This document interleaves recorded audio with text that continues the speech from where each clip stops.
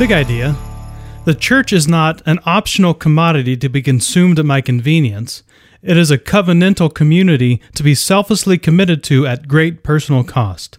Our weekly identity statement: I am a part of the family of God at 6-8 Church. Together, we are the body of Christ bringing heaven to earth.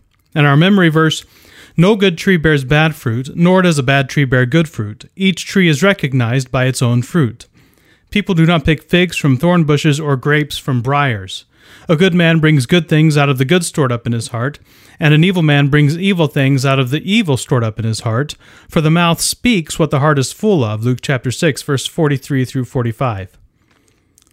Luke chapter 20, verse 9. He went on to tell the people this parable.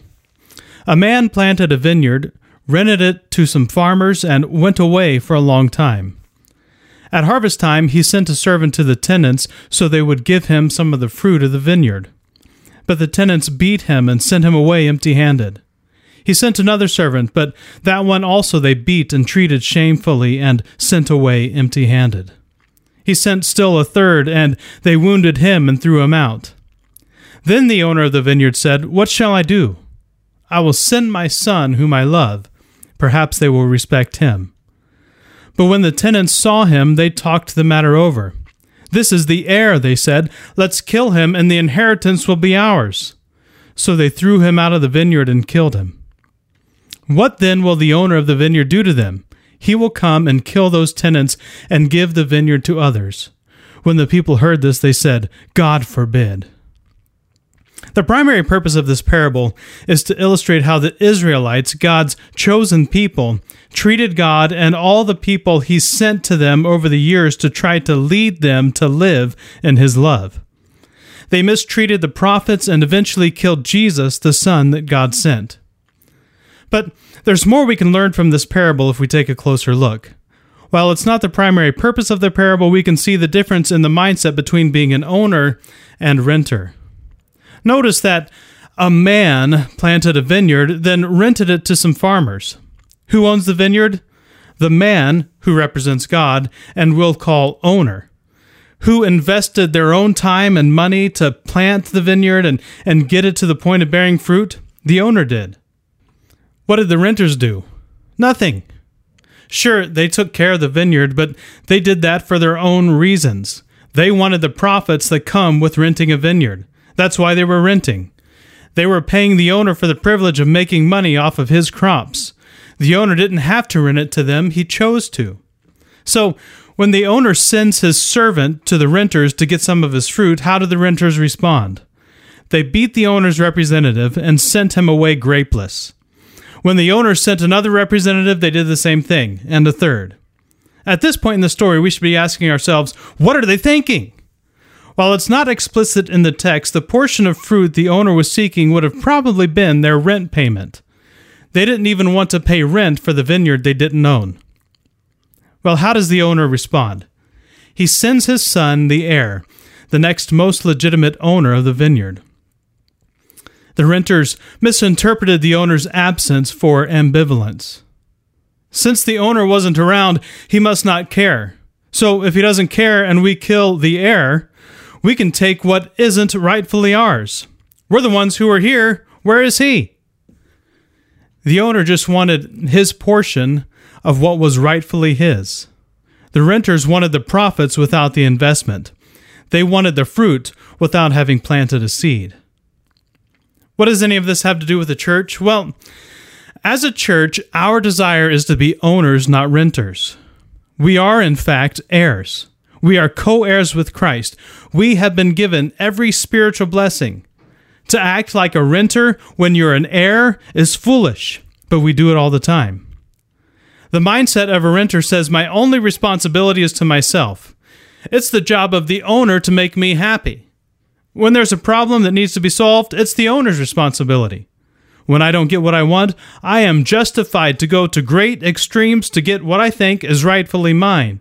And if my landlord doesn't meet my demands, I'm free to find somewhere else to rent.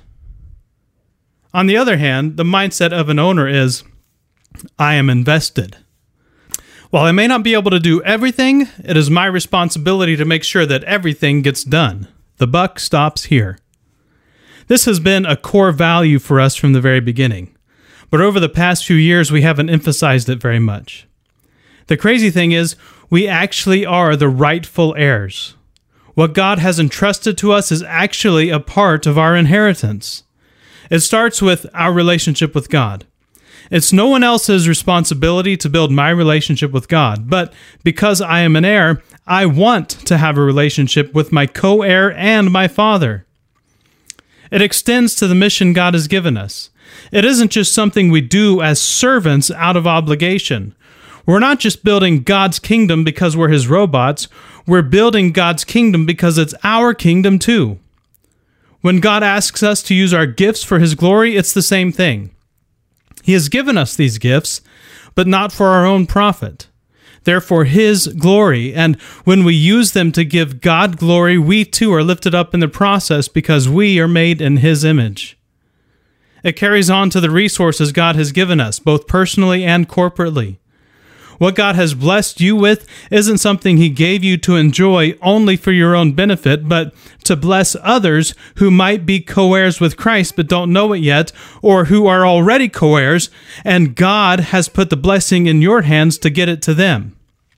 And as a corporate church body, this encompasses serving in ministries, as well as physical resources like our church building.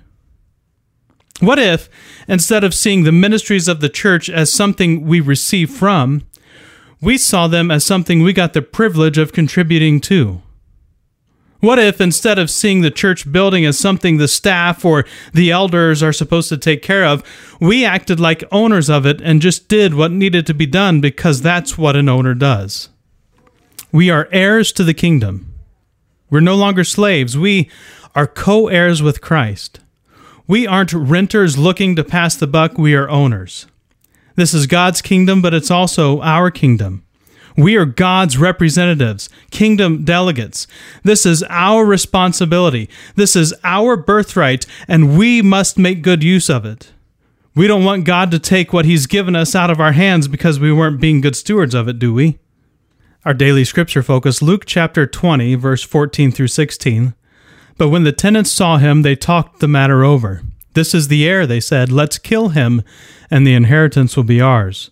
So they threw him out of the vineyard and killed him. What then will the owner of the vineyard do to them? He will come and kill those tenants and give the vineyard to others. When the people heard this, they said, God forbid. As we wrap up, I encourage you to take a few minutes to think and pray through a few things. First, conceptualize. Imagine that vineyard and the renters. Imagine being the owners and investing your time and money in the planting of the vineyard.